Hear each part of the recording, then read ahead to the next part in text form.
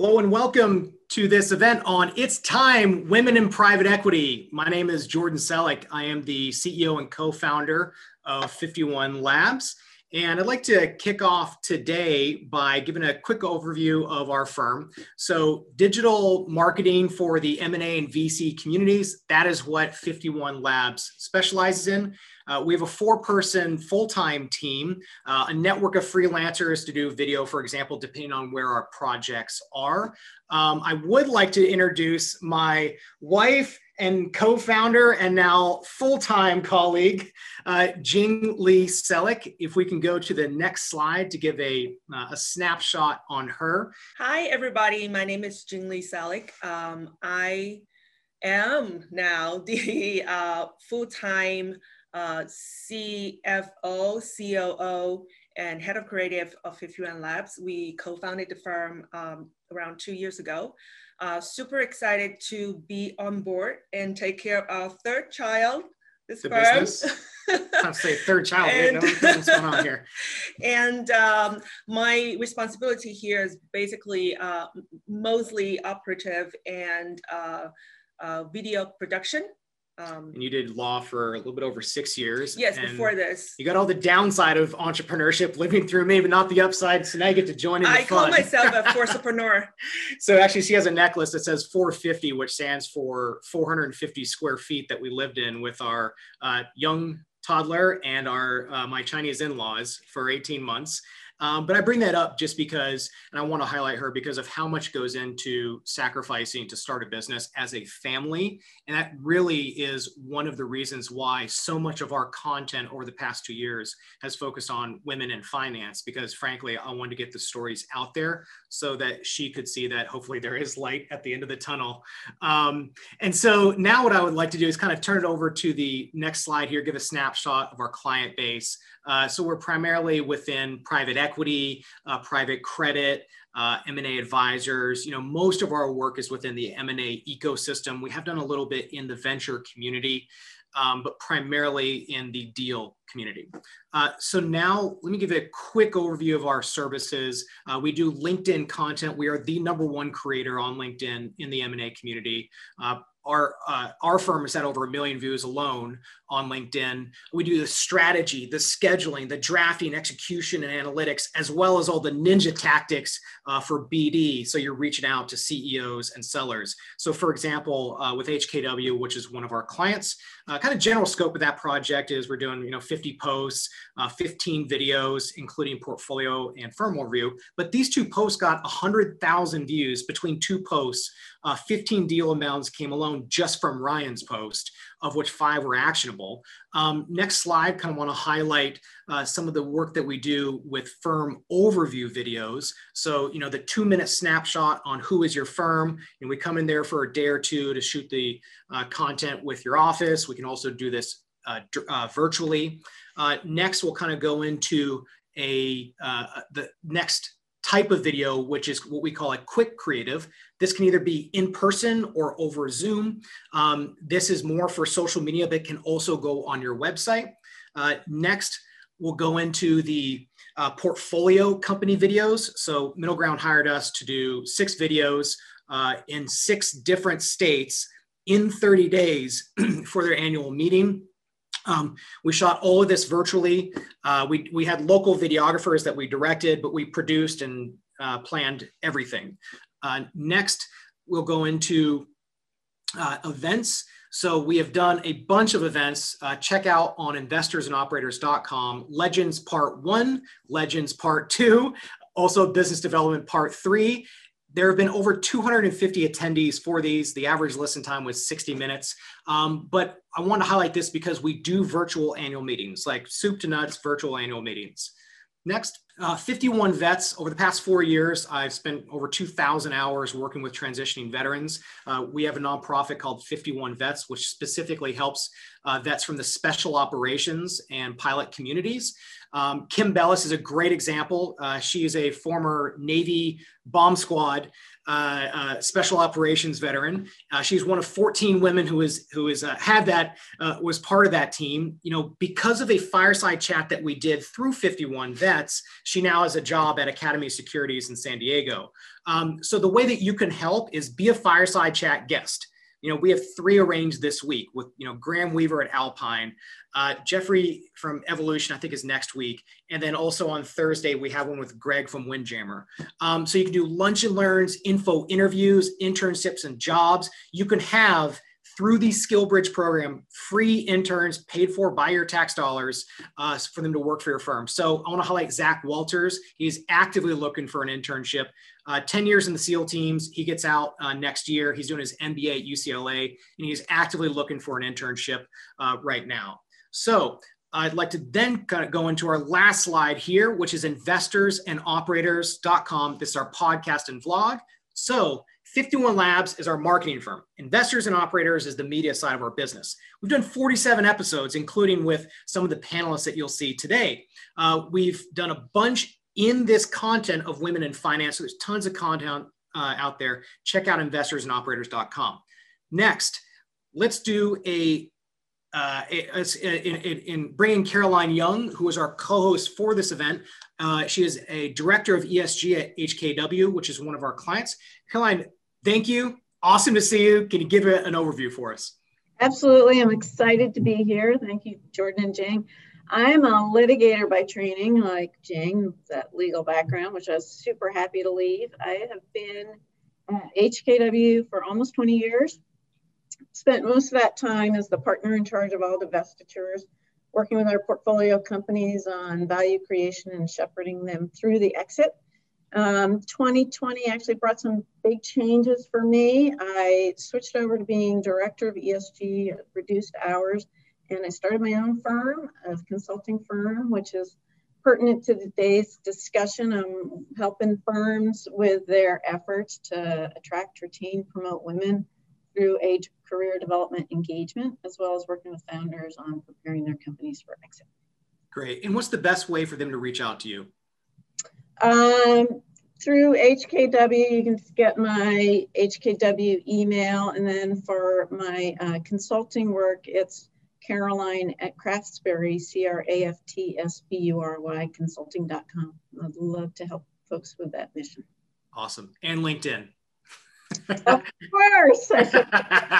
All right. So let's introduce our rockstar panel. First, I'd like to have Alex Lebenthal, who's a senior advisor at Houlihan Lokey, to come on. Great. Hi. Hey. Hi. Alex, can you give a quick snapshot? Yes, sure. I spent the first 30 years or so of my career at my family business that was started by my grandmother and grandfather in 1925. It was originally a municipal bond firm. I ran that company. I sold it, stayed with the parent company for several years until we were subsequently sold again. And then I restarted and spent 10 years building de novo and built the top woman-owned broker-dealer in debt and equity capital markets. And then in 2017, decided it was time for something new. And over the course of the next year or so, as well as just given my background, I realized that there was an opportunity kind of hiding in plain sight for an investment bank to focus on female-led companies in need of banking and advisory services, as well as female-led private equity firms. And so I joined Houlihan Lokey at the beginning of September. I'm a member of the sponsors group. I'm a senior advisor there. And I am so excited because A, there was a bank that thought this was a great idea. B, they decided it was certainly a great idea to start in the middle of the pandemic, and really feel like the second chapter of my life and career began just a few months ago. So I'm thrilled to be on today. And Jordan, thank you for having me on a few weeks ago. Sure. Amazing the reach that you have.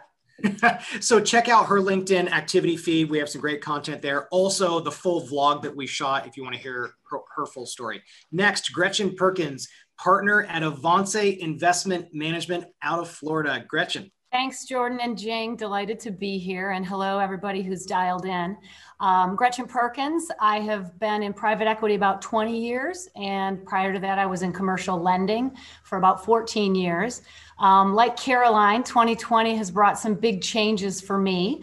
And I have joined my new firm, Avance Investment Management, and relocated to Florida. So we'll be based in our Miami office. We have a Miami office and a New York office. Avance is a brand new fund. We are investing in lower middle market businesses in the services sector broadly and in select consumer businesses. And I am very delighted and proud to let everyone know that our firm is currently, while small, 50-50 gender balanced. And that actually is a goal. We aspire to have 50-50 gender balance as we build our firm. We also are very, very committed to diversity, and we aspire to have a very diverse firm from non-gender diversity areas. Great, thank you. Melanie Brensinger, Managing Partner at Anagenesis. Hi, good afternoon, everyone. Jordan and Jane, thank you so much for having me today. I should just note to the other comment about 51 Labs reach. I was just sharing with Jordan, I had never posted anything on social media before. So the video we did the other day was my first forte into social media. So it's been quite an experience. But in any event, by way of background, my name is Melanie Brensinger. I'm a co-founder and managing partner of Anagenesis Capital Partners. We're a private credit fund focused in on the healthcare sector in the lower middle market. And prior to founding Anagenesis, I spent about 20 years working with private equity firms, investing across sectors, and then most recently about 9 years prior to starting our firm, focused in on healthcare investing. So I'm thrilled to be here today. Thank you. Michelle Noon, Managing Partner at Clearhaven Partners. Good morning. Thanks, Jordan and Jing, for having me. This is always fun to be a part of a great group like this, so honored to be included. I'm Michelle Noon. I'm a co-founder and managing partner of Clearhaven Partners. We are a Boston-based lower middle market private equity firm focused exclusively on software and software-driven technology companies. I've spent my entire investing career in and around software and technology businesses, having begun back in the early days of Thoma Bravo, before it was called Thoma Bravo, on the software team there. Subsequently spent 11 years at a firm in Boston called Riverside Partners, where I led our software practice. And in 2019, just before the pandemic, I founded Clearhaven with a longtime operating partner. So it's been absolutely insane and fun to build our firm over the last year. Jordan, you and Jing have been building your firm. It's been really fun to see the growth that you guys have had, and it's just a true pleasure to work with you, and also want to thank you for all that you're doing to promote the industry, and particularly the diversity in our industry. It's platforms that like this one that you've enabled that really make a difference. So pleasure to chat with you all today, and excited to be here. And she also has a full vlog on investorsandoperators.com. Check out her story. All right, Evelise, Managing Partner at Avante. Not Avance, Avante. That's right. Here we go. Good morning, Jordan and Jing. Thank you for having me. And Caroline, thank you for hosting. It's great to be here today. So I'm Evelise Rodriguez-Simon. I'm the managing partner and one of the founders of Avante Capital Partners. We were founded in 2009. We're a 100% women-owned fund. And we just finalized fundraising on our third fund. We're substantially oversubscribed. So we're really grateful, really excited, and happy to be here. I admire everybody on this panel, and so very happy to be here today. Great. And I think it's really important to make this note, which is when we did our vlog, I think it was back in March or April, and you were sharing your story about, your dad waking you and your two sisters up, and every morning, doing the jumping jacks and the push-ups and looking in the mirror and saying, I can and I will. For the past 9 months, we say that every single day to our— Oh, I love that. Every single day since March. It's written on our whiteboard out there. We say, I can and I will. And we say hard work pays off. And we actually scream it 3 times. So, and she lets everyone know after we're done with our morning workout. Thank you that in the past year, that made a significant difference in our family's life. So next, Amy Weissman, Managing Director at Sterling. Okay, once I get the technology down. Thank you so much for having me today on this panel with this impressive group of other women. I really appreciate it. I'm Amy Weissman. I'm Managing Director at Sterling Investment Partners. We are a middle market private equity fund that's been around for 30 years. And 20 of those years I've been with Sterling. We focus on business development and distribution companies. And I'm ready to rock and roll with this panel and give some good advice. All righty. So before we dive into the first question, I want to remind everyone who is attending, please ask questions. Please, drop in your comments. We want to make this interactive and interesting and valuable for you. And hopefully there will be a part 2 like we've had in the other ones, because there is so much content that we're going to cover here. My first question is to Melanie. And you and I have talked before just about your I'm sorry, we're doing a poll first. Thank you for knocking me in the arm to remind me, much needed. So let's see, please feel free to answer these. I know this is, depending on the size and shape of your firm, but just want to get some general stats here, and then we can kind of see where this comes out. All right, we're going to end this in now. Okay, so basically half people have 0 to 5 women in the firm. I think this is some interesting data. We can dive into this as we talk about, actually, let me share the results. There we go, stop. Cool. So around half the people who voted have 0 to 5 women in the firm. Let's dive into this in a little bit. But the first question is for Melanie, and can you share your story? Like, why did you start your own firm? Can you talk about some of the things that you had shared about, requirements to go into this business, you starting your firm, the dynamic with you and your co-founder, some of the other things that you had mentioned that were important to your story? Sure, great. Thank you, Jordan. I think one of the big things that we talked about is that being an entrepreneur is not sexy. It has a lot of rewards, but is certainly not for the faint of heart, I think, as Michelle touched on as well. So as I mentioned in my opening, I've been investing in healthcare at the time for about 9 years. I was at GE Capital in the healthcare financial services team.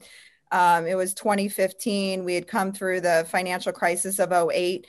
And it occurred to me that although there were private equity firms focused in on healthcare, and there were some banks who had healthcare groups, there wasn't anyone out there that was a private credit fund focused in on the healthcare space that could be flexible with their capital and also have really strong industry expertise. So somebody told me one time that you have to be the right person at the right time, at the right place with the right idea. And with that, there's a better level of success that might come with what you're doing.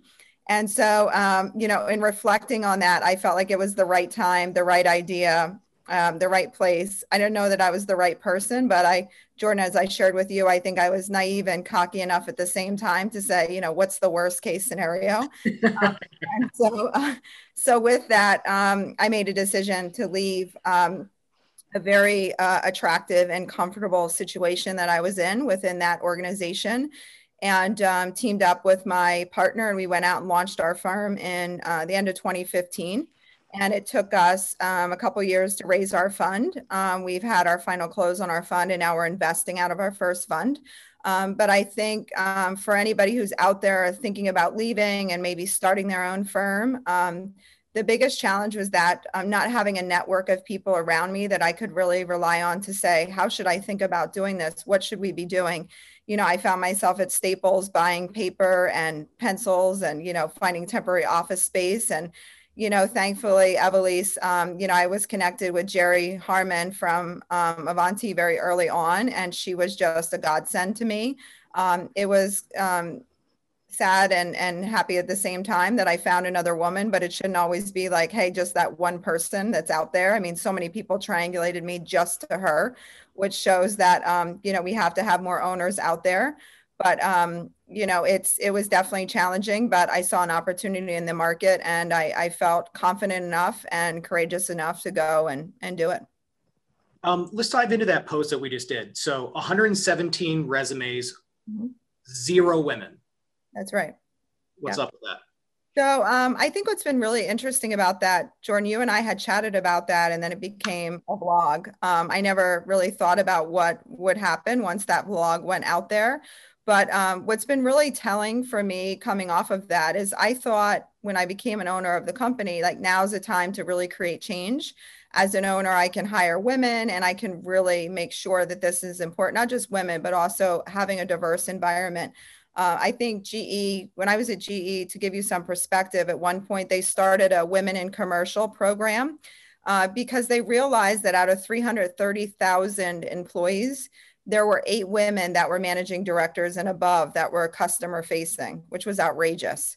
And so clearly they also had a challenge. So I learned a lot through that experience, but I thought, okay, now I'm an owner of a business. I can go and, really consider women. And it's amazing. To the post earlier, we had a senior associate role and we didn't get one resume from a female, which, if we don't have resumes to consider, you can't then end up hiring people. So I think, taking a step back first, one of the things that came out of the blog is that first, we all have to ground each other, and that diversity is important and why it's important. And I think there's enough data out there that shows why it's important. And maybe some people need some reminders of that. So if we could maybe post all of that data around why diversity is important.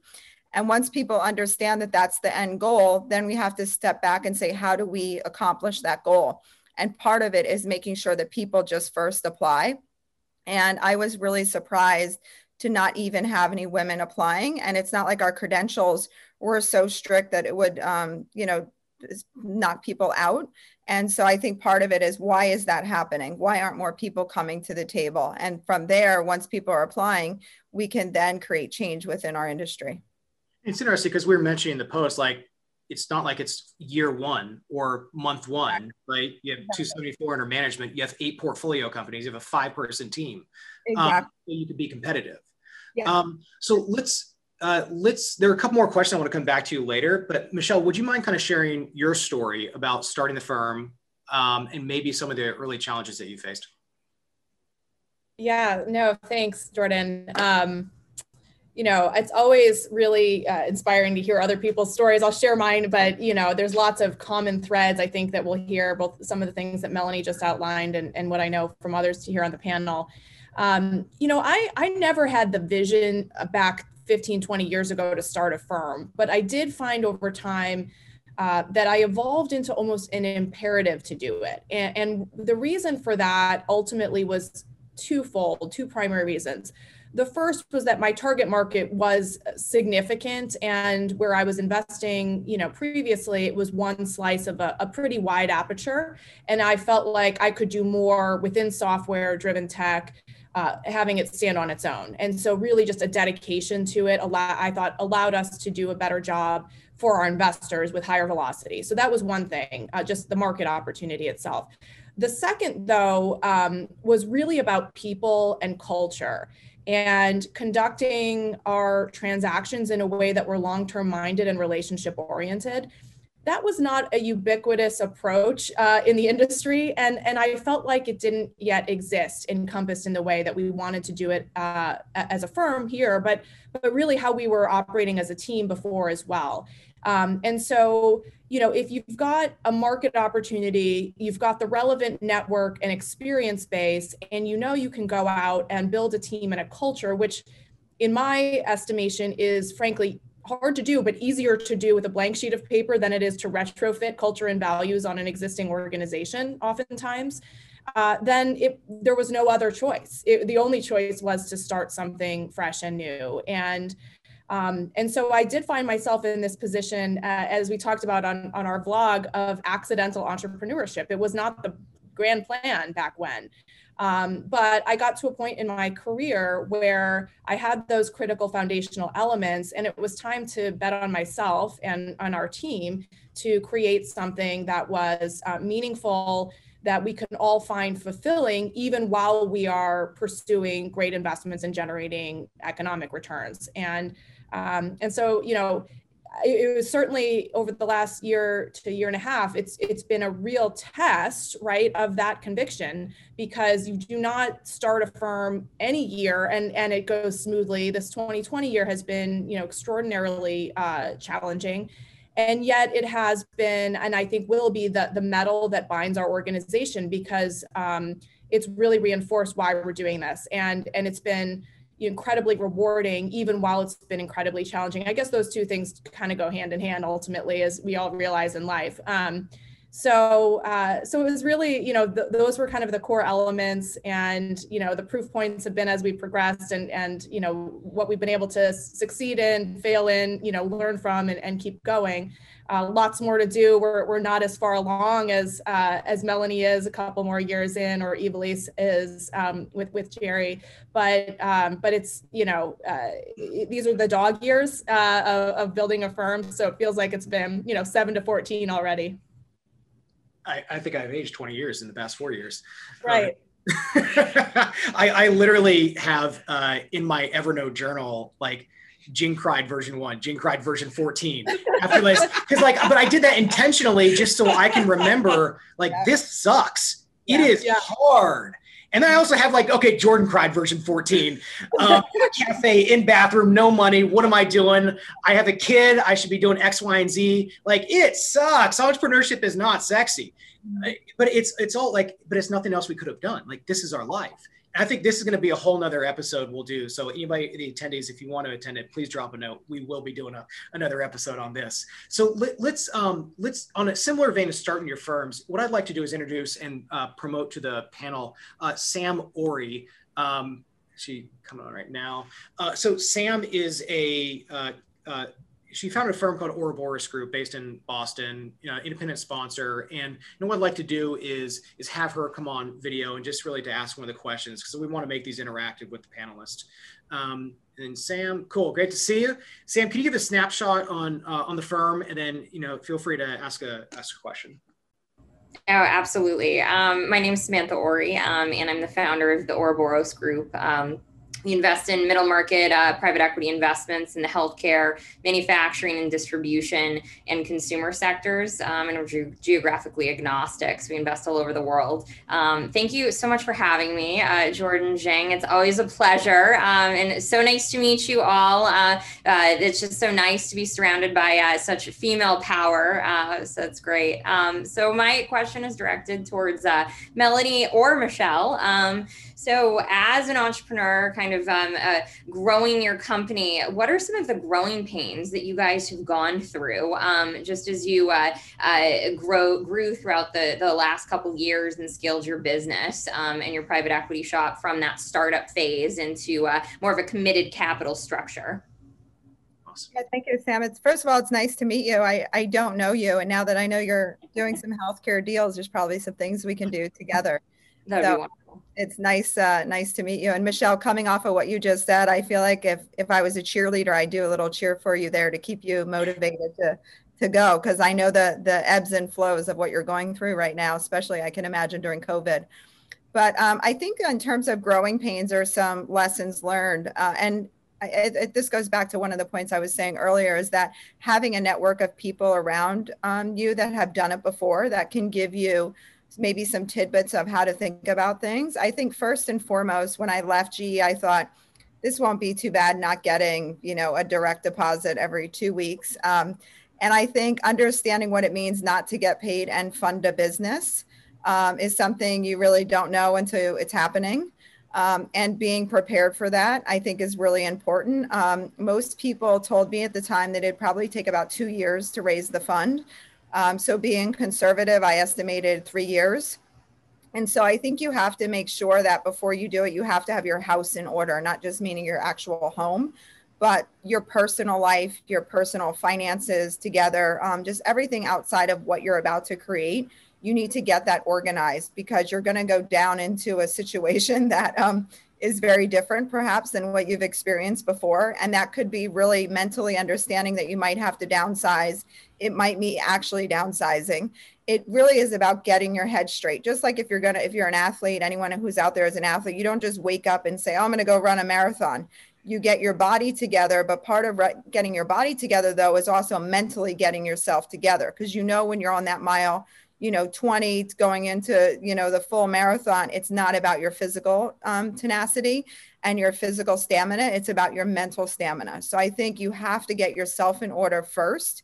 And once you have yourself in order, when you go to build, you have to just keep reminding yourself, why am I doing this? Stay focused. Make sure you stay focused. What's the ultimate goal? And there'll be times when people will want to give up. You'll feel like enough is enough. You'll start to get opportunities to go, join other platforms or do great things.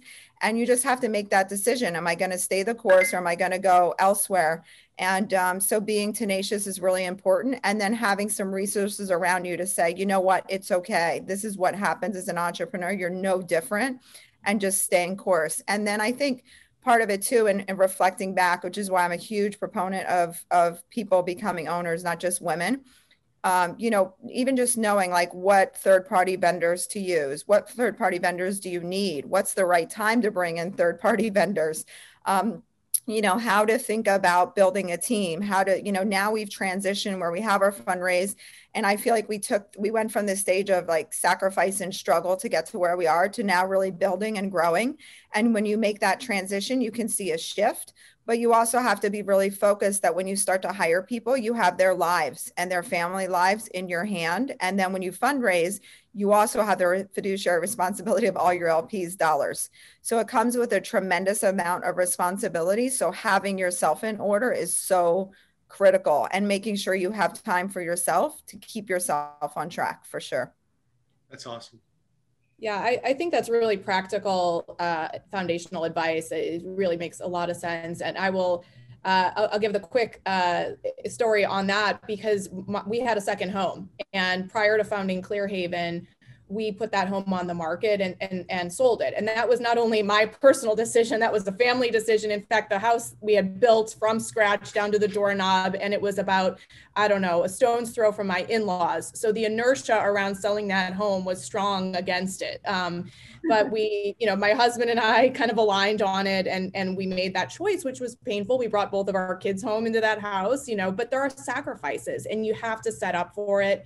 It's not going to be, the steady state, comfortable feeling that you've had at a larger platform. So I can't underscore that enough.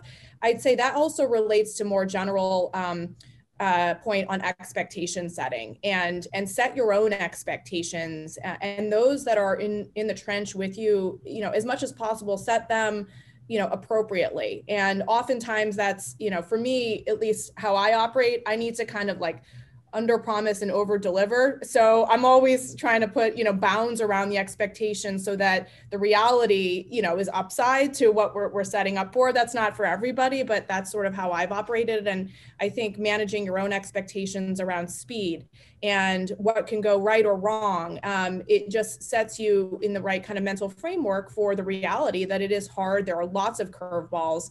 I mean, the number of days, I'm sure all of us on this panel, that we're just dealing with the onslaught of negative thing after negative thing happening. And you just have to process through it, and you just keep one foot in front of the other. You tackle one task after another, and you keep moving forward. And then there are other days where it's great, and there's elation, and there's, can't get too excited about yourself those days either. So, I think expectation setting is sort of a mental requirement to get through what will be a pretty dark tunnel and pretty long a challenge. And then the last thing I would say is anyone who's thinking of starting a firm probably has succeeded, in some way or another over the course of their academic career, their professional career, probably pretty used to getting things right, and perhaps has not, necessarily speaking about myself, but speaking about myself, perhaps some perfectionistic tendencies. That's a really bad part of the of any equation if you're trying to include that in founding a firm. You've got to be ready to make mistakes. As I tell my team, we're comfortable with making mistakes as long as they're original mistakes. If you're making the same mistake twice or three times, that's not learning from it. But there is absolutely going to have to be this level of increased tolerance of yourself and other people along the way, because it will be there will be issues. Everything won't be done correctly the first time. And so I think just again, the framework around expectation setting around mistakes is important to getting through the darker days. Awesome. Thanks. Thanks for joining us, Sam. So let's transition now to Ivelisse and your story. And then just for a quick time check here, it's 12:36. So let's spend the next 5 minutes on this topic, and then let's transition over to some broader topics around how women can succeed, you know, as a junior, as a mid-level, and the questions around that. Jing, over to you. Yes, so this question is directed to Ivelisse. So we just now mentioned a little bit about, you know, having a family, how to balance, basically get your families involved, or they have to be involved in your decision making. So Ivelisse, I know some of your stories about, you know, how you started a firm and you were basically pregnant with your twins and you were literally signing the documents in your bedroom. So how do you, and that was just probably a start, right? Everybody knows that giving birth is just a start of the, you know, a lot of other things. How do you actually balance a family with managing a firm? Sure. I love this question. And I'll start by just explaining a little bit more our founding story, Avanti's founding story. You know, Jerry Harmon has been mentioned on this call. There's a lot of reasons so many of us love and admire her. I in particular are very grateful to Jerry, because Jerry, when she started her firm, she didn't just say she was committed to diversity or supporting women. She really acted on it. So she hired me. I was the first person that she hired. And I was a Puerto Rican girl pregnant with twins, not really your best candidate for a co-founder, right, in private equity, but she believed in me and she made it so that I was able to be successful, regardless of the challenges of having a young family. I had a third child a year and a half later, unexpectedly to all of us, but it was, you know, it was challenging. We literally were fundraising at my bedside, because not only was I pregnant with twins, but I got bed rested at 5 months. And so we were fundraising at my bedside, and we made it work. And what happened was, it really was the foundation of our culture and what priority of our firm was. And, you know, fast forward 11 years, we have 16 people, 9 of them are women, and they range from our intern, our associate, analyst, VP, partner. And we really have a firm that works for women, and a firm that has been able to capitalize and leverage and really become unique and have stronger results because of our diversity, because of our strength of our culture. And so to Melanie's point, you know, there are real returns that you get from being diverse, right? You have different diversity of thought, you have different, you know, people coming to the table, you make better decisions. And we've been able to do that because we have a culture and a firm that allows women to be successful, allows working moms to be successful. It's something we're really proud of. Can you share your story with, you and Caroline actually mentioned the story to me. I was going to say that there's been a lot of people that have helped us in this process, right? Helped make a culture, because we didn't have all the answers. And, you know, at one point I had 3 children that were, you know, I had 2 3-year-olds and a 2-year-old. And I was really overwhelmed. I was trying to work. My husband was the one that just was at the bottom of the barrel. He got no time. I think a lot of us probably understand that, right? Children come first, work kind of, you know, and then the husband's way down at the bottom. And I was telling Caroline, I didn't even know why. I had just met her, but I was so upset. I almost broke down in tears and just said, this is my life. And rather than say, you know, suck it up, lady, like this, you know, it's just tough for all of us. She gave me really great advice that we use to this day, which was to just take time and have a weekend away with him. It was that simple. And I think it kind of saved my marriage. Thank you, Caroline. I'm married now 15 years later, and we still do it. We still have our weekends away. We actually take a weekend every quarter and a long trip every year. And that's been easier now that the kids are older. But it's just women along the way, like Caroline, that have really supported us, right? And supported me and made it possible. And I think that that's really the power of women and what we have to do. We have to support each other. We have to help give each other advice. And we have to help each other make firms that are conducive to women. Right? Awesome. And I think another takeaway here is find your tribe. Whether your tribe is women, you know, all up and down in the industry, or maybe your tribe is veterans, or maybe your tribe is women in private equity or private credit. Like, find your tribe so you have that support network. Totally. So over to the next question. Actually, this is, you know, as my background, I come from the legal world. It's honestly the proportion of men versus women, minority percentage is very similar. So I worked in the men's world for over 10 years. And so this question is to Amy and Gretchen. As a woman in the men's world, how do you build your network? How do you actually go out there and, you know, network and build people around you? You built such an incredible career. Gretchen, we need to co-answer this together, because Gretchen and I have been on the road together for over 20 years. Yes, we both know our kids' stories and leveraged off of each other when there was really no women out there. I mean, Gretchen, I don't know if you even know this, but sometimes I would set up dinners with investment bankers that were always, of course, mostly all men, obviously. And I would say, Gretchen, will you come to dinner? And Gretchen is the best to have at a dinner, because she keeps that conversation going the entire time. So that is a bit of advice that I maybe would throw out there, that if you ever do feel uncomfortable, you know, inviting a bunch of guys out to dinner, well, even if they are not at your firm, invite another woman with you and co-network together. And, you know, because building networks are critical. But Gretchen, you know, we've been on the road a long time. We have.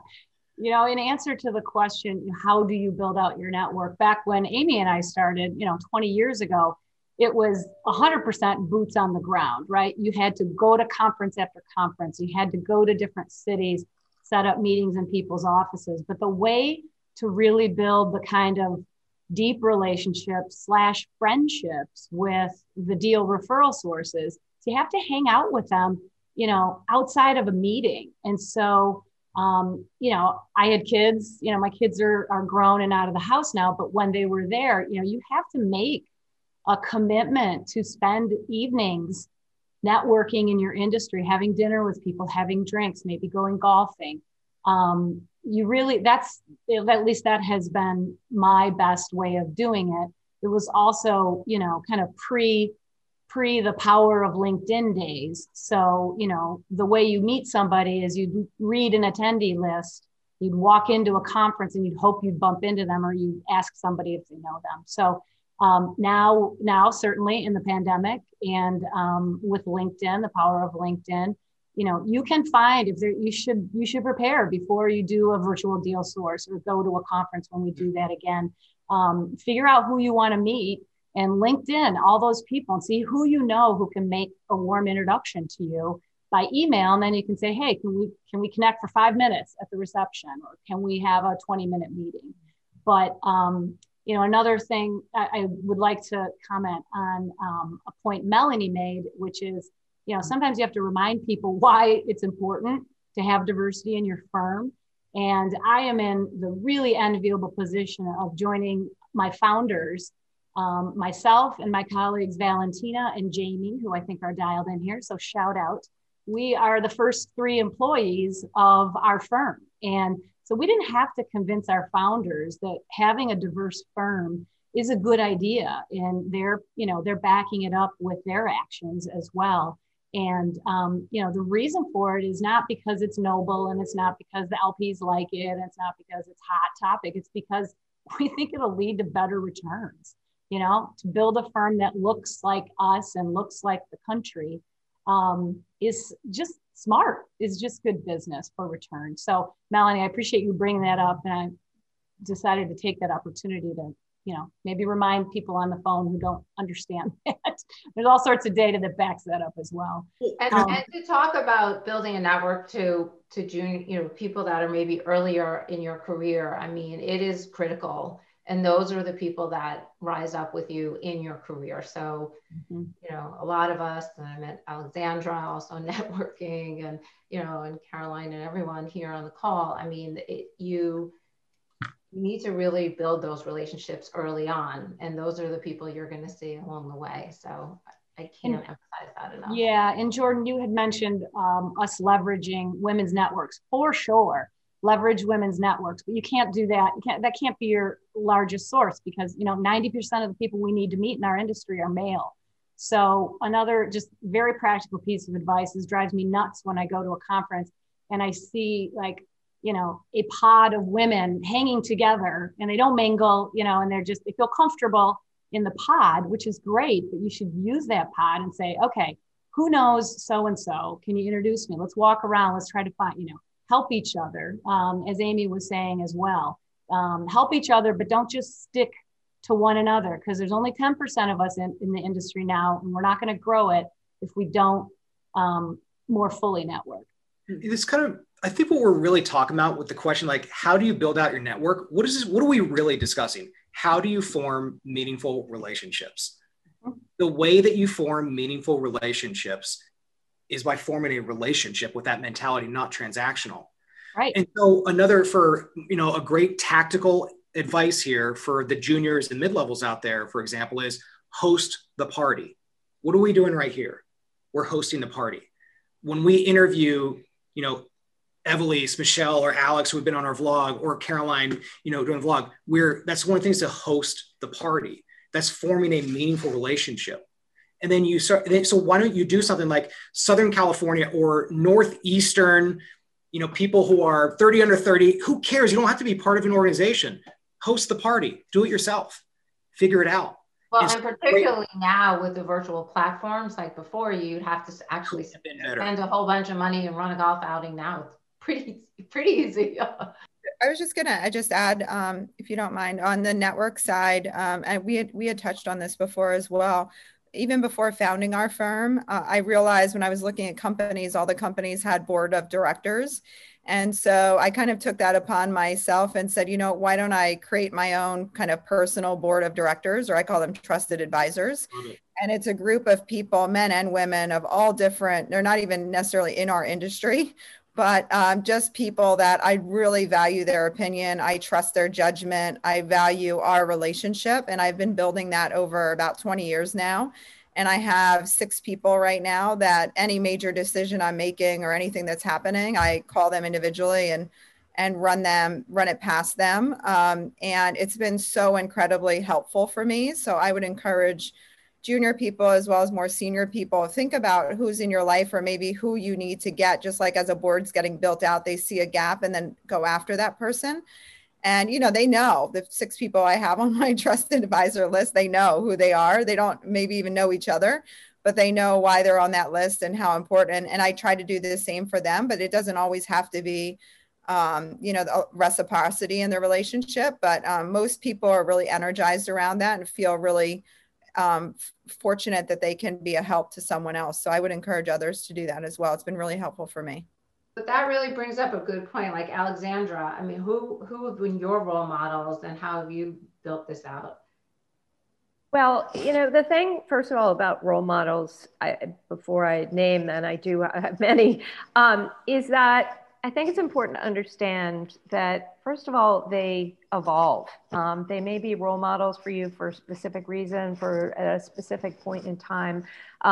Maybe because it's the way they've handled crises, or it may be because they are supporters of other women.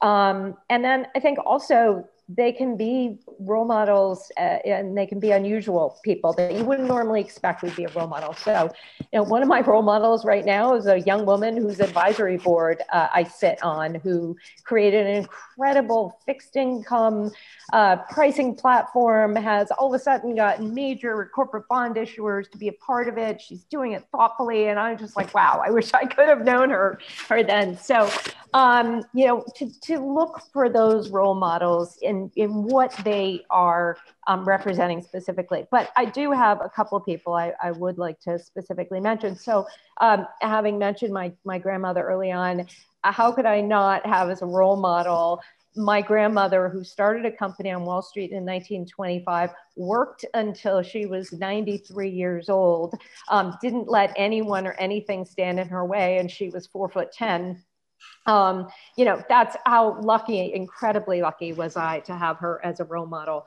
And it's funny, actually, I just found an old New York Times thing of her yesterday. It said, Mrs. Lebenthal is back at work after having a baby. And I thought the New York Times printed things like that in those days. But so she's clearly one of my major role models. And then there are two other women on Wall Street. One is Mary Erdos, who runs Wealth and Asset Management at JP Morgan. Mary is smart, she's successful, she's running a huge area of JP Morgan, but she is a woman who is never too busy or never too successful to stop and help other women. And I have been the recipient of that from a business perspective and from a personal perspective. You know, just aspire to be that way for other women as well. And then Barbara Byrne, who was a vice chairman at Lehman, subsequently at Barclays. She's now head of the audit committee at Viacom. She is the type of person who will tell it to you straight, the good, the bad, and the ugly. She has an unbelievable way of thinking strategically about everything. So whether I have a crisis or whether I'm, in fact, even in developing this new business idea, she was one of the people I went to first because I knew I was going to get that straight shooting component from her. So there are probably about 20 others that, as I said, fit various different aspects of being a role model. But again, just, you know, always, and it's the same thing for mentors, is just like looking for that unusual, you know, gem that does something for you. I think we can do a whole nother part about this role models and mentorship. You know, for example, like what specifically do you do? For example, hey, like for me in transitioning veterans, basically every night at 8 p.m., that's my dad's doing dishes time. And I'll take basically any call with transitioning veterans that I work with, as long as they're fine with me doing dishes in the background. So like, that's a, you know, something specific for people in the industry is like maybe block out that specific time to have a specific impact. Well, you know, Jordan, if I could also just add, I always, first of all, I think we're probably all the same where somebody says, oh, you're wonderful and fabulous and successful. You kind of look behind you to figure out who they're actually talking to. But, you know, I think when someone says you're my role model because you're so successful, that rings hollow to a certain extent. Like, no, I want to be a role model because I have bruises and bumps and scrapes and scars and, you know, managed to make it through. So really having sort of that understanding of what it has taken for that person to get where they are to the point where you look at them as a role model. And I think that also reminds me of something, which is like, it just sounds like BS when someone's saying, oh, you're so successful. Like, let's cut the crap. Like, let's have a meaningful discussion. Where's something specific I can help you out with to make that a productive discussion? Like, you know, giving me like no BS feedback on the resume. Like, this is good, this is bad, fill that in. Yeah, that's but maybe, also part of like, how do you be a mentee? What question to ask? How to prepare for talking with a mentor? That goes to, maybe this is a whole nother session of discussion. We're gonna do another episode on that.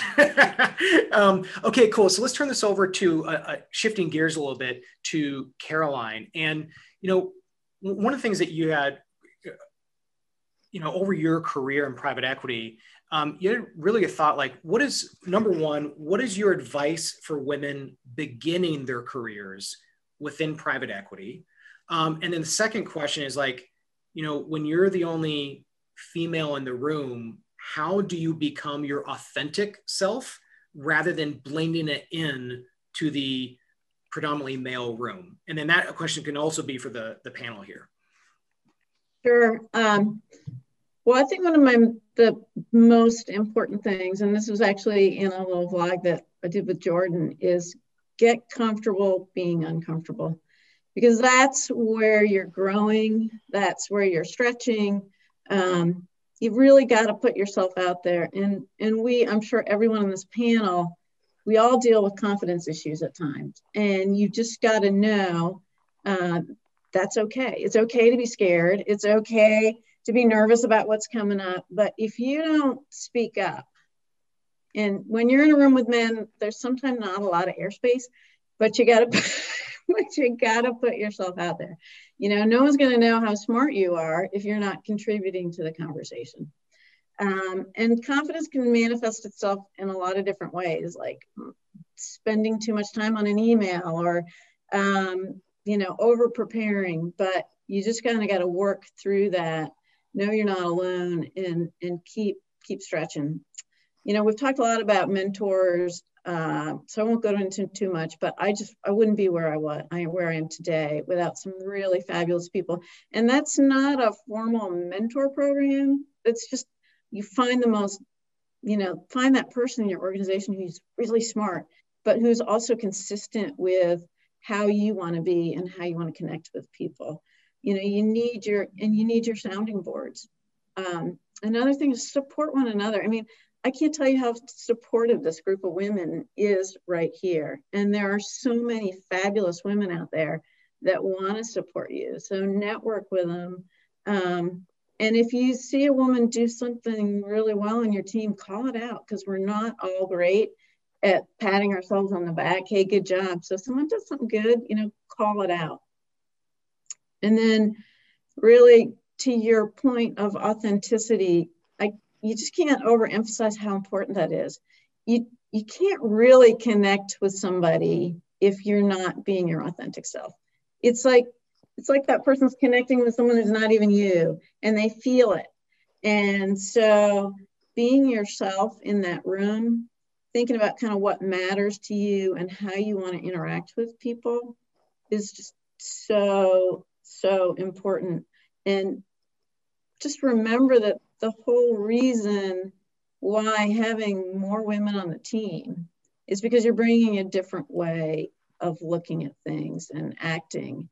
And, you know, it's always a spectrum, but, you know, if you're just trying to look and act like all the people in the room with you, you're losing out on the huge benefit that you bring to being at that table. You know, you have different perspectives. So just don't be afraid to leverage those perspectives and put yourself out there. But I'm sure, you know, all of you have good points. Like Gretchen, you know, you like me have been in, you know, 90, you know, almost all my meetings are with all men. How do you be your authentic self when you're in a group of men? I thought a lot about that when that was first brought up. I guess I've always had the confidence to just show up, and I am who I am. And I will tell you, at my new firm, I was preparing a response to something, and I was bouncing it off one of my colleagues, one of my founders, and I said, "What do you think? Is this too like casual?" People who know me, I'm very casual in my email exchanges. I'm not all buttoned up. I mean, I'm not inappropriate, obviously, but you know, I generally speak in a casual tone. And I said, "Should I reword that?" And he said, "No, you do you. You know, do you." And so that kind of thing, you know, just, you know, even now, this long into my career, I was checking myself. I'm like, "Ooh, is this okay to send it like this now that I'm representing this new firm?" But I think you just have to own who you are, right? If you know, especially this networking is hard if you're introverted, right? I get that. I get that it's really difficult for people who are introverted. So you can do your networking online more. And again, I'm just going to pound again. It wasn't until COVID that I realized the full power of LinkedIn. And Jordan and Jing, you guys have a great business going, because I think everybody's realizing this now. And I think that's a good way, practical way to try to network if you're not the type of person who's going to walk up to people you don't know at a conference or just introduce yourself. And Amy's practical advice was good. Team up with other people. Team up with other people to help you develop your network, because, you know, I think once even if you are introverted, that first interaction is hard, but after that, obviously everybody's fine. And you talk about what's in your life. I've always talked about my kids a lot, possibly too much, but you know, that really most other people have kids too. And I also think going forward with sort of skill sets that are been aligned with women is refreshing for some of these men that are with a lot of other men. I mean, I can't tell you how their eyes light up when you ask them about their kids, because probably no one else has asked them all day long about their kids. Mm-hmm. So, true. You know, use it as an asset.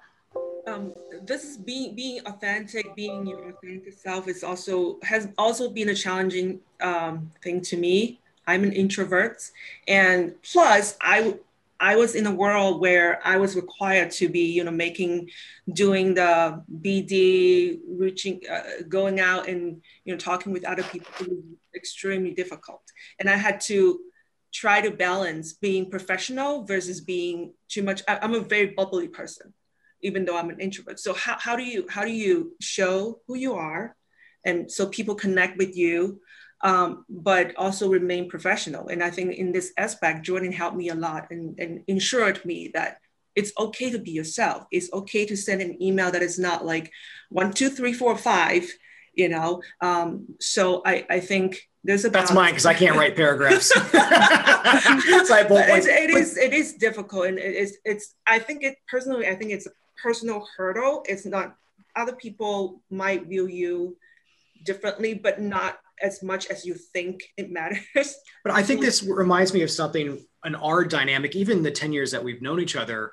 I've had to learn as her husband to learn how to just shut up and just, even in meetings, because the way she thinks about things is like, let's think a lot more, and then I'll have a very deliberate thought.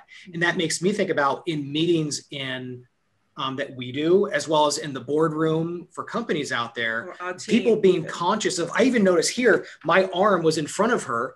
And then I noticed like, oh, that's subconscious. Like I should, it's all these little things that matter in a meeting on how people are respected. And I think it's making me think about, yes, we're in a virtual environment. You have a whole nother set of cues that when you think about like not interrupting as much, or how to manage the nonverbal stuff, which is equally important about creating a culture in the firm that bleeds down to your portfolio companies because they see it. Yep. What do y'all? And I was just going to add that, when we were out fundraising, one of the things that I got personally from a feedback perspective, and investors at the end of the day, just like people who, we finance our business and invest in their companies, at the end of the day, business is about the people. We can all run spreadsheets, we can all do underwriting analysis, we can do a ton of things, but I'm sure other people out there that are investing people's dollars realize that when there's errors, it's usually about the people, and where there's success, it's about the people and the management team. So at the end of the day, and we all love to be around people that we enjoy being around, right? So when we were out fundraising, one of the things that I personally got feedback on is that people said, like, you're just so authentic. I feel like I can trust you with my money. I feel like if something goes wrong, you're going to be transparent and talk to me about it. And you just seem like a genuine person. And it was so telling to me on this topic that we're just talking about. And to the point that was raised, I think by you, Amy, like people realize when you're not being authentic and they can't connect with you and you just seem disingenuous. And when I was starting my career, and I'm for many of the women, we're all in similar ages, there were no women around. And I remember like when coming up through my career, I felt like I should wear pantsuits. I should wear no makeup. I should pull my hair back. I should like not wear too much jewelry. I was so confused about what I was supposed to do, how I was supposed to look, how I was supposed to act. And then at one point early in my career, a guy from another investment bank said, Melanie, why don't you ever wear skirts? And I thought it was the craziest thing. I remember sitting there and like feeling like I was supposed to get offended. But if you've ever had somebody say something to you and you're like, I should be pissed, but then you're like, hold on, is there a point that I'm like, tell me more about this, right? And I couldn't tell, like, is this inappropriate? I was so confused. And I said, why should I wear skirts? Like, what are you trying to say? I got very defensive initially. And he said, it's not even about it. It's that everybody around you is in pants. Everybody's wearing the same suits, the same everything. Be different and embrace your difference. Wear a skirt. If you walk in with a skirt, the whole room is men. I assure you, no one else is wearing a skirt. I always said that was my marketing differentiator, especially 20 years ago, that I was just a woman. Like, what's your marketing differentiator? Oh, I'm a woman. Right? It sticks with me even today. Like, wow, wearing a skirt was different. And then when I talk to other women, I'm like, wear a skirt. And younger women, like, then people get confused too and take it to the other level and like use their sexuality to move ahead. So I think it's about finding a balance between what makes you different and embrace that and being a woman, but also don't use sexuality, lead with sexuality. And just another quick tidbit, you know, there was a client coming from Canada one time, and like all the guys around me were like traipsing him around at steakhouses. And then it occurred to me, like, heck with this, I'm not even going to a steakhouse. And I realized that he loved the New York Rangers. And so I got tickets to the New York Rangers and said, like, hey, meet me over at Madison Square Garden. And we went to a Rangers game, and we're sitting there at the Rangers game. And he's like, I have to tell you, this is awesome. I said, oh yeah, it's a great game. He's like, no. I've been at steakhouses for the last 4 nights since I've been in the US. Now I'm at the Rangers game, drinking a beer with you. I'm eating like this ridiculously disgusting hot dog, and we're watching a great ice hockey game. Like, I'm never going to forget this. And those 2 points in my career I just raised for people coming up in their career: be different and be okay with being different. And people will love that for you. And they'll really appreciate that about who you are as a person. Can I just jump in on that for a second? Because this is something that is so super important to me. Amy had me do a panel, I don't know, when we did panels in physical spaces. And it was for young women in private equity, so 22 to 26 years old. And I was looking at this sea of women in all black tights, Tory flats. And to me, they just faded into the background. And it killed me, because those women are not going to walk into the room and have a guy say, oh yes, she stands out, she carries herself well, and I notice her. Yeah. And if I could, you know, be a fashion consultant to women starting out their careers, I would do it pro bono, because it makes such a big difference. Put a gold belt on, put a pair of suede boots on, people notice, and you feel better about yourself as well. So I'm so glad you said that. I go around the table here and ask, like, what is one thing that you have done?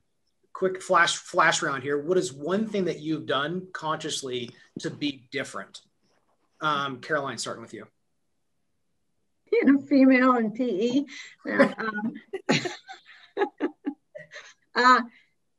You know, just being relaxed and just connecting, you know, being goofy, you know, not being afraid to connect in a way that is totally different from the people around me, and just really caring who's in the room and what they're thinking about. I think that stands out, because people feel that difference, that you're really there and you're interested in them.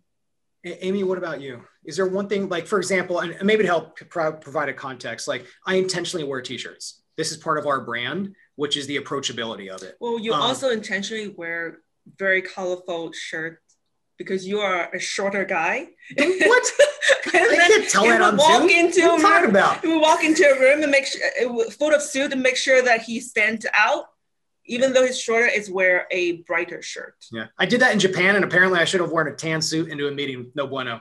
One of the things that I always do is I always try to do a give, right? Even if I can't figure out a way to connect with someone, even if it's a recent book that I've read, I'll talk about the book, and then I'll send them the book.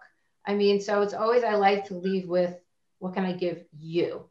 And right. Even if it's not a deal or whatever, maybe it's just some cool thing I read in a book or an article, or I'll send them something. I like that. Mm-hmm. Michelle? You know, I wouldn't say that I've done something very intentional to stand out. As Caroline said, you know, by definition, I think we stand out in this industry.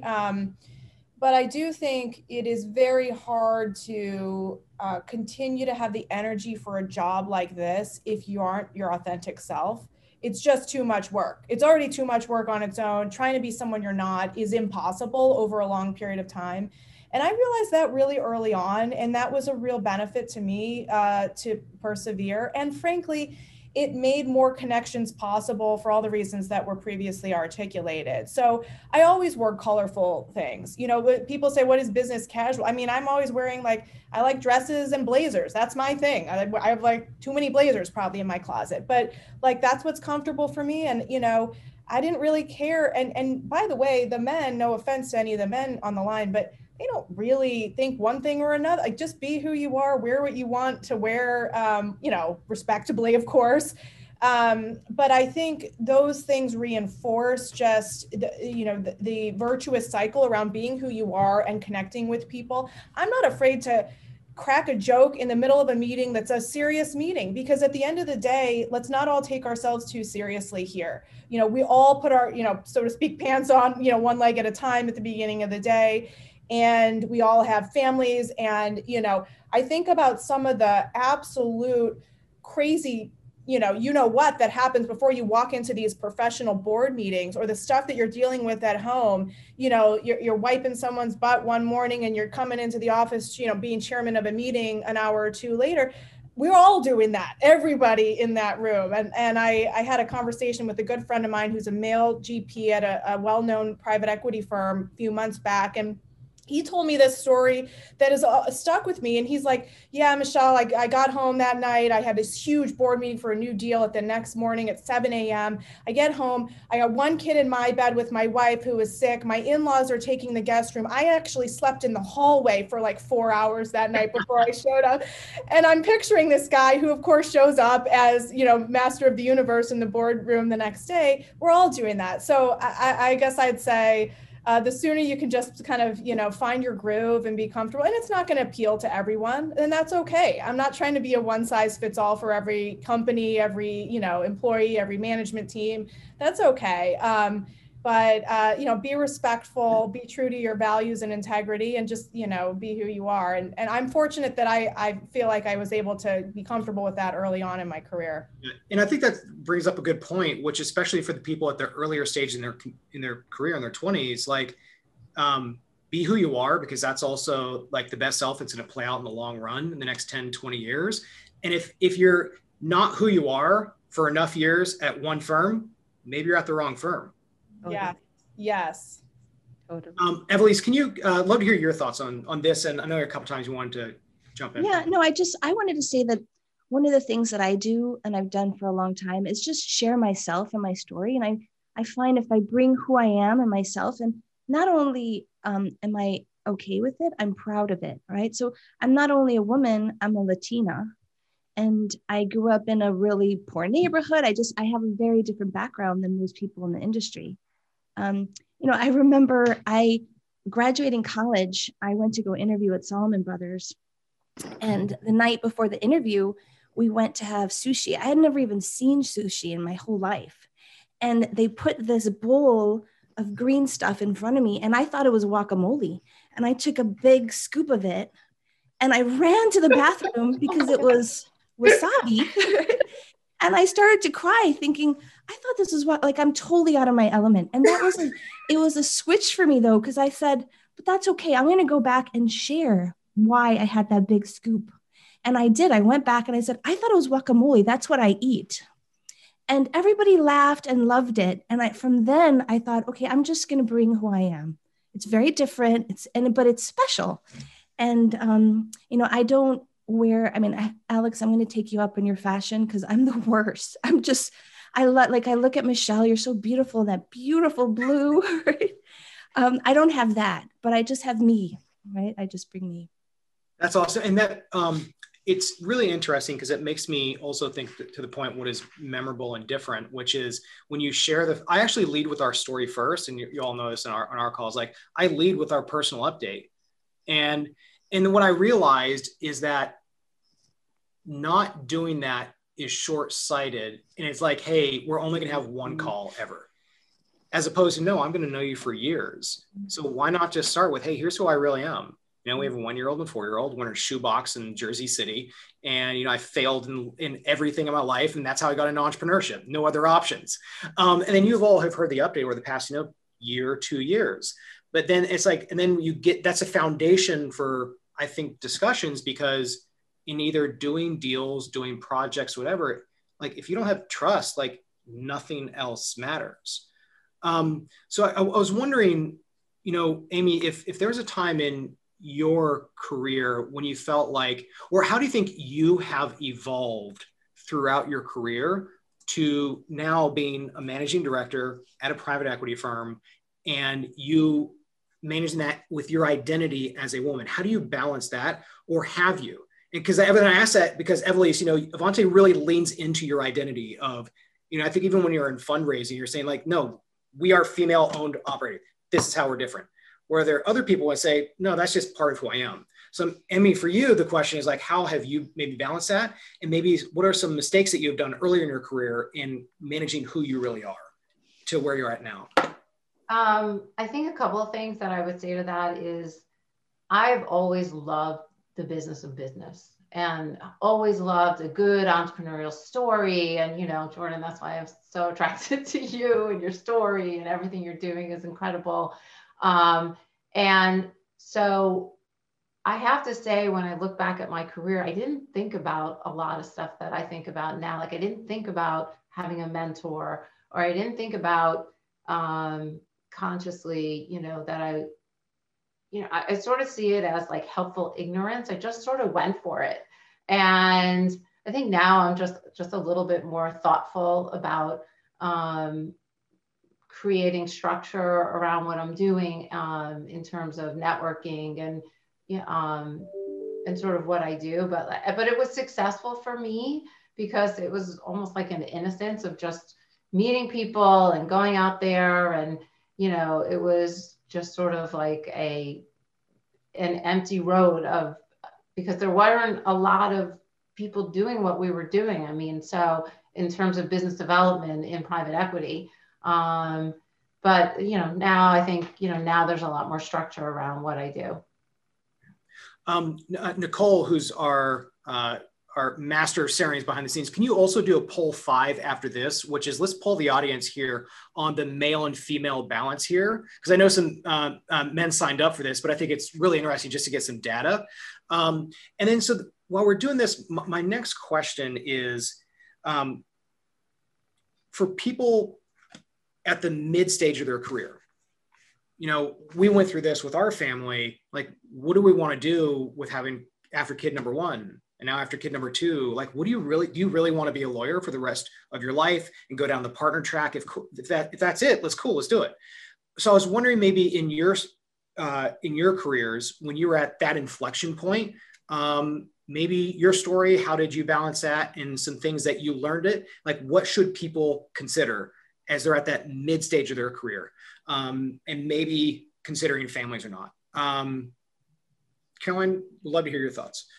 Yeah, I think it's really important to kind of visualize what you want for yourself. If you don't have a view of where you want to go, you're never going to get there. So stepping back and taking the time to think about what really matters to you. Like when I was going from litigation to PE, I read this book. It was The Path, and it was about creating your own mission statement. And had this exercise, what's your ideal day? And I took out my pad and I wrote down, you know, at that time it was I had kids and I wanted, you know, I just laid out, what do I want my ideal day? And then I swear 5 months later, that was my ideal day. But if you don't think about, you know, what matters, how do I want to structure things? And it didn't mean I thought, oh, I want to be at a PE fund. I didn't really even know what private equity was at the time, but you know, opening myself to what matters, how do I want to be as a person. I wrote my own mission statement, which was to spread light and joy to those around me and promote kindness and respect for humanity. And that doesn't sound like a PE mission, but it's what grounds me and what just kind of enabled me to go out and do different things. So, you know, now that I'm starting a new chapter again, it was about visualizing, what do I want for myself? What are my strengths and how can I play to them? And then making it happen. Yeah, I love that.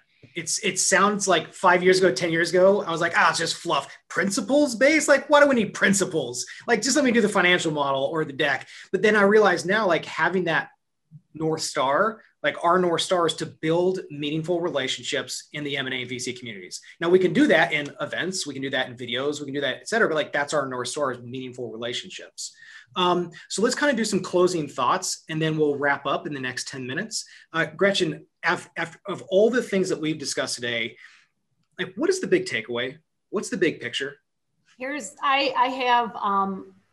me, the big takeaway to share, especially those who are a little more junior in their career, is touching on what Michelle said.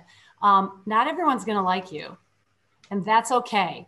And that has been the big evolution in my career. You know, until I was in my late 30s, I was very much a pleaser. I still am a pleaser. That's my personality. I'm very outgoing, but it's too exhausting to try to convince people that don't, you know, just don't care for my big personality. And that's fine. And what I try to do is recognize those that get irked by this type of personality. And I might dial it back, but I probably won't. But I'm okay. I'm okay with that, right? Because the relationship we have is based on substance and, you know, that sort of thing. You just not everyone's going to like you, everybody. That's just a thing. To Caroline's point, you need to know what's most important to you. So like for me, I didn't decide, you know, based upon my career when I'd have my children. I have 2 kids. They're in their 20s now. I wanted it. My mission, my North Star was I would be done having kids by the time I was 30. So I had one at 28 and I had one at 30. And then it just all works out from there. And, you know, you can do this in this industry. All of you people who are dialing in and wondering if it's possible, you know, I think most of us, if not all on this panel, have kids, and it's very possible. You just need to know, you know, that it's going to be hard, but it's obviously super gratifying. And if you do choose to have kids, many won't, and that's completely cool, obviously. But if you do, my biggest piece of advice for all women, and I'm sure there's women dialing in who've heard me tell them this, be unapologetic. Once you have your kid, be unapologetic. You know, if you got to leave at 5:30 to go get the kids from daycare, and then you get home and you throw some, you know, as I always told my kids, I'm going to throw some calories on the table for you. It's not going to be great, but you won't die. And, I'm going to throw some calories at you. And then, you know, and then nowadays you just log back on later, right? You just do that. Be unapologetic. And I tell that to young dads too. You know, this generation of dads, I'm sure, Jordan, you're far more involved with your kids than, you know, maybe some folks from another generation. And so I tell them the same thing. Yeah, that's the most important thing to you right now. Everything else, your job is just to feed that person, you know, allows you to feed and house that most important. 4 years ago, I was MIA first 2 years. And that's how I was being a bad father and husband when I was starting Debmaven. It's like I was not present. And during our annual marriage review on December 3rd, which we have every year for the past 10 years? December 4th. During our annual marriage review, she gave me feedback. She's like, you're never home and you're not helping out. You know, because I basically, like, her parents came from China and we're helping out. And I was like, all right, cool. I got to go build the business. But I was being a crappy husband, a crappy father. But then during kid number 2 and during the past year, like, you know, I was much more present, got much more balance. And last year was the happiest year of our life. And so let's keep on going around the table. Melanie, what's the big picture here for you? Well, first, I'm enjoying just meeting new people. So I'm so excited about that. And Jordan and Jing, I'm so happy that I got a chance to meet 51 Labs and start on this journey with you all as well. I think the biggest takeaway, even as I'm reading some of the questions and comments and hearing what people are saying, is that at the end of the day, I think we all work super hard. I think somebody asked the question online, what's the biggest skill? I think, you know, working hard, not just working hard, but, you know, you have to work smart too, but having strong work ethic, I just think is extremely important. I think if you have somebody with strong work ethic, you know, you can teach them a lot of things. And so I think just really being who you are, being genuine in what you do, and just having the confidence to be bold and getting out of your comfort zone is really, really important. Awesome. Michelle? You know, I think the big takeaway for me, especially given that we're, you know, with seemingly increased frequency, bringing panels together like this and having conversations like this, is that progress is being made, and, you know, let's stay the course. I think it's really exciting to, you know, have been in an industry for a very long time now that has had a slow start to get wheels in motion, but I do feel like it's accelerating. And I think there's been a great equalizer with respect to the kind of situation with remote work this year, which really goes into literally into people's homes. The men are in the same position as the women, dealing with the kids running up at the desk. And it's humanized all of us in a way that I hope is going to be a lasting impact to the positive. And so I don't know, I'm very optimistic. I feel the momentum. I don't think it's going to happen overnight in terms of getting to the place we all want to get to with parity and equality and multidimensional diversity, but it feels like we are absolutely accelerating toward that, and it's exciting to see it and to be a part of it. Awesome. Amy, Alex, then Evelise.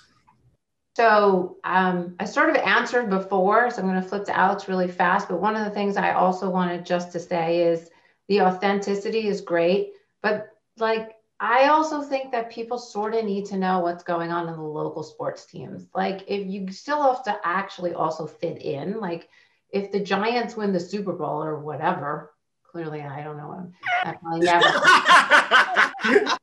Yeah, that is so not. You need to know that, and you know, and I play golf. I don't love golf, but a lot happens at golf. You don't have to play golf, but you know, so be authentic, but also you have to be, you know, don't be, you know, you also have to be sort of part of the team like anything else. If you're in the club, you got to do that too. So that was just something I want to throw in there, and I'm popping to Alex.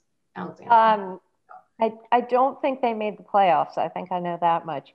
I didn't watch football or any professional sports, so I'll just clarify. I know I know in 1986 they won the Super Bowl. I know that much. I think what's been really clear is be yourself. And I think it's also really clear that we have all and still do all have moments where we don't want to walk in the room. We don't want to stand out. We feel uncomfortable or lack a certain level of confidence. But I think that also means that everyone is like that. And therefore, it is okay to be yourself. And I think, you know, when we think about what makes somebody in the room want to talk to you, it's not necessarily because you can discuss the, you know, rate of return on your portfolio. It's because you're interesting to talk to, you're funny, you have a lot of things in common. And that only comes when you really are yourself. So to me, that's the biggest takeaway. And actually it's given me a little bit more confidence to continue to be so. That's awesome. Evelise, taking us home. So I think the industry wants and needs more women, right? Women deserve to be in this industry. It's a great career, right? I've loved it. Despite its challenges, it's really interesting. It's empowering. It's lucrative. It's, you know, I can't imagine doing anything else. And I'd love to see more women in this industry. And so I'd say to women that don't think they can do it to call any one of us and we'll convince you otherwise. And I also just want to say if there's anything we or Avanti could ever do or help, that's what we want to do. It's our passion. You know, we've started internship programs and it's just our passion. We really want to see more women thrive and succeed.